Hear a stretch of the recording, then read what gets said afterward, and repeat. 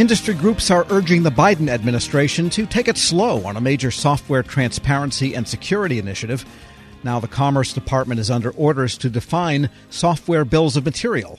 But contractors are wary of the potential implications for the new acquisition rules. Federal News Network's Justin Doubleday joins me with more details. And I guess, Justin, we should begin with SBOM, Software Bill of Materials, part of that cybersecurity executive order that came out a couple weeks ago. What exactly is an SBOM? The federal government defines SBOM essentially as a list of components that make up software or a software product. Now, the National Telecommunications and Information Administration has been leading work to define SBOMs for the past 2 years. They've been running proof of concepts with medical device manufacturers, the energy sector, the automotive sector, and they've just been doing a lot of work to define what should be included in that list of materials for software. Alan Friedman is the director of cybersecurity initiatives at NTIA. He spoke at an event hosted by the R Street Institute last week, and he says one admittedly imperfect analogy for SBOMs is that they're akin to the ingredients listed on the back of food packaging. It's assembled out of different pieces in different layers, often open source, and many of these components are out of date, like the ingredients list. They could be rotten or stale or, in the case of cybersecurity, actively compromised. And so software bills of material, or SBOMs, are the first step towards having greater transparency into our supply chain. It's certainly true there's lots of rotten, stinky software going around since there's been software. But, Justin, how do SBOMs factor into that executive order on cybersecurity? SBOMs are among a list of many practices that the government is considering to help shore up the software supply chain under the executive order. It directs NTIA to publish a minimum elements for an SBOM by July 11th. Some of the minimum elements that NTIA is considering for an SBOM include the software supplier name, the component name of the specific software, the version of that component, other unique identifiers, and then, of course, the dependency relationship. How is one piece of software dependent on the other? So those are some of the things that NTIA has put out there so far. And what does industry say about all of this? Well, the NTIA has received more than 80 comments from a range of organizations on SBOM specifically, including many industry groups and companies who are offering a range of advice on those minimum elements and specific technical factors. But one trend we're seeing already is that they're asking NTIA and the broader federal government to go slow on this executive order and specifically on SBOM. Both the Chamber of Commerce and the National Defense Industrial Association were among those groups that said, if you rush this, this could lead to bad outcomes. And you typically hear that, obviously, from industry on these big cybersecurity, supply chain security regulation efforts. It brings to mind the Huawei rules of the past couple of years and how they really asked the federal government to take a deliberate approach with that. Yes, well, the problem with SBOM is a couple of questions. We don't know to the extent that industry customers of software vendors ask for SBOMs. Is there a body of best practices around that? In a few minutes, we're going to hear from the Linux Foundation, and they have long experience with SBOMs and some standards they've published, and we'll hear from them after this interview. But also, SBOMs are an electronic artifact. It's not like a piece of paper you get, like a food label that you can read. So you need tools, I think, to handle the SBOMs. So I guess the question then becomes, should the government be given more time to get good with all of this, and should the suppliers be given more time to figure out how they're going to deliver SBOMs to the government? Well, you asked about a body of best practices, and NTIA actually has been leading that work over the last couple of years, working with the Linux Foundation and some others, and this is all a matter of public record. But, of course, now we're shifting from this kind of voluntary, multi-stakeholder approach that NTIA has been leading today, and they're still leading that. But the Biden executive order really shifts this to a conversation about potential requirements and acquisition regulations. And that's where you're seeing that reaction from industry is, if this is going to be a requirement, we need to understand exactly how this is going to work. That's right, because if there is to be an addition to the FAR, that would require, I'm pretty sure, some rulemaking by the FAR Council. And rulemaking takes time, and there's times to comment and so forth. So before anything could get baked into the federal acquisition regulation, there would be time there. What else do we need to know here? Well, as you mentioned, there's potential rulemaking coming. There's a lot of questions about exactly what people should expect as far as timeline on this cyber executive order. No one really has a good answer, but we're expecting in the coming months for the administration to start floating potential standards and practices like SBOM and leading to potential regulations and acquisition rules down the road.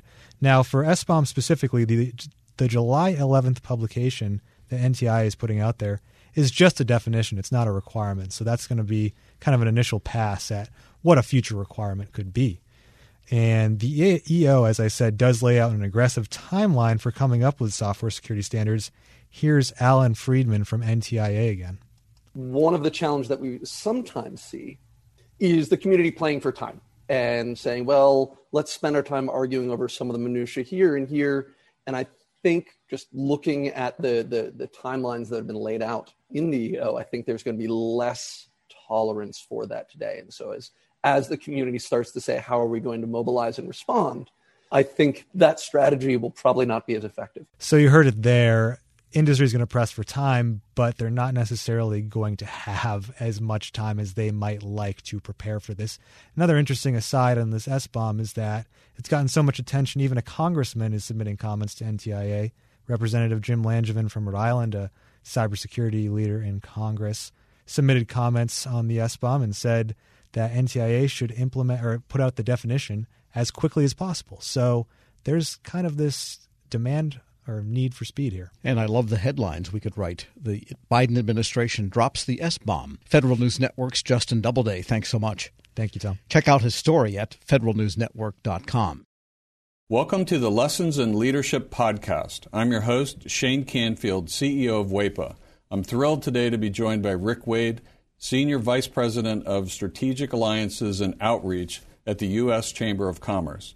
Previously, Rick was a senior advisor and deputy chief of staff to Secretary of Commerce Gary Locke. He worked closely with the Obama administration, and he also worked with Commerce's Economic Development Administration to foster regional economic development in distressed areas and with the Minority Business Development Agency to create jobs through the growth of minority-owned businesses.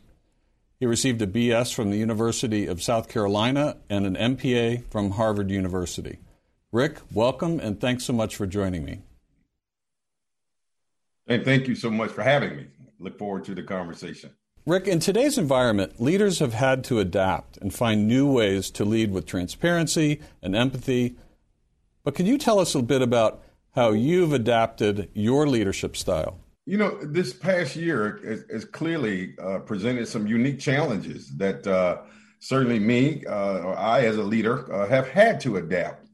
You think about a pandemic, for example, that has placed us in probably one of the most challenging circumstances is sort of lead in a virtual world now. I've not been in my office for nearly a year.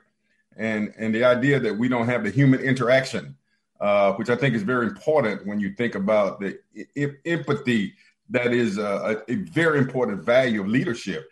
So trying to lead from a virtual environment, Shane, and be empathetic and be sensitive to the needs of others has presented a terribly difficult challenge. One of the other defining moments, I think, in our time that has dictated a change in leadership, if you will, was the murder of George Floyd. I think it created a whole different consciousness in America and certainly within me about the importance of being empathetic in the way I lead, to be inclusive, to be to lead in a way in which you're very sensitive to the impact of your decisions on others across our community. So it certainly has been a challenging year to adapt, but I'm happy to say that I'm still here and we're moving forward. Perfect. Throughout your career, what have been some pivotal moments or lessons learned that have shaped the leader that you are today? You know, there have been so many moments, Shane. I grew up in rural South Carolina. Quite honestly, at a time when I saw what legal segregation was. I mean, I wasn't able to go to an integrated school until middle school, being bused across town. And I remember, as strangely as it may sound, in 1979, I wanted to run for vice president of my student body at Lancaster High School, a little rural school. And I had to run on the ballot as vice president black, literally. And there was another candidate who ran as vice president white. And the irony of that story is that the following year, I ran for president and I won overwhelmingly. That was a lesson for me in leadership. And the lesson there was, perseverance, have the tenacity, have a vision, and overcoming barriers. And I didn't let the idea that the construct that I had to run as vice president deter me from reaching my bigger dream, which was to represent students. So I know that perhaps may be a small example of leadership, but it really did define how I view myself, the vision that I have, my willingness to fight for change. And that was the beginning. I think that set the foundation of how I lead. And there have been so many other moments. One of the most defining moments for me personally was the massacre at Mother Emanuel Church in Charleston, South Carolina. A very close friend of mine, Senator Reverend Clemente Pinckney, who lost his life. And it conjured up, again, these issues of how deep the divide in terms of race in America is. But it also inspired me to lead even more and to lead harder and to lead with diligence and vigilance to help close that divide. So there have been so many defining moments in my career. I will tell you, even after the murder of George Floyd and my role at the U.S. Chamber of Commerce to galvanize the business community, inspired by that tragedy. And now we have a whole broad, historic, sweeping, what we call equality of opportunity initiative that I'm leading, that I was inspired to develop. And we're bringing together corporations from across America to address what we call equality of opportunity. So my point there, I think, with all of these moments, they've all been pivotal moments at different parts of my life, my career, my journey. And I've seized those moments to make the best of what I could. It's fantastic. It's a great, great answer. Many stories. Thank you very much for sharing that. Who is the most impactful leader in your life, and what quality did you admire about them? I can't say that I had just one, but I would tell you the one person whose historical leadership has inspired me the most, and that is the leadership of Dr. Martin Luther King Jr. And there's so many attributes there that are consistent with my values. But the one part of his leadership was vision. And I mean, the idea that you can have a dream, which we often define and think of his big "I have a dream" speech.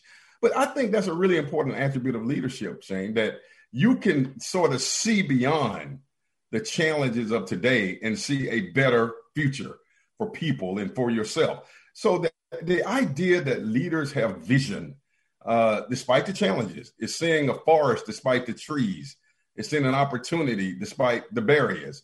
And that attribute, I think, is one that I embody. I mean, I'm very optimistic, despite the challenges, despite the circumstances. So the whole notion of vision was a very important attribute that I learned and that I've tried to emulate from the leadership of Dr. King. Wow, fantastic.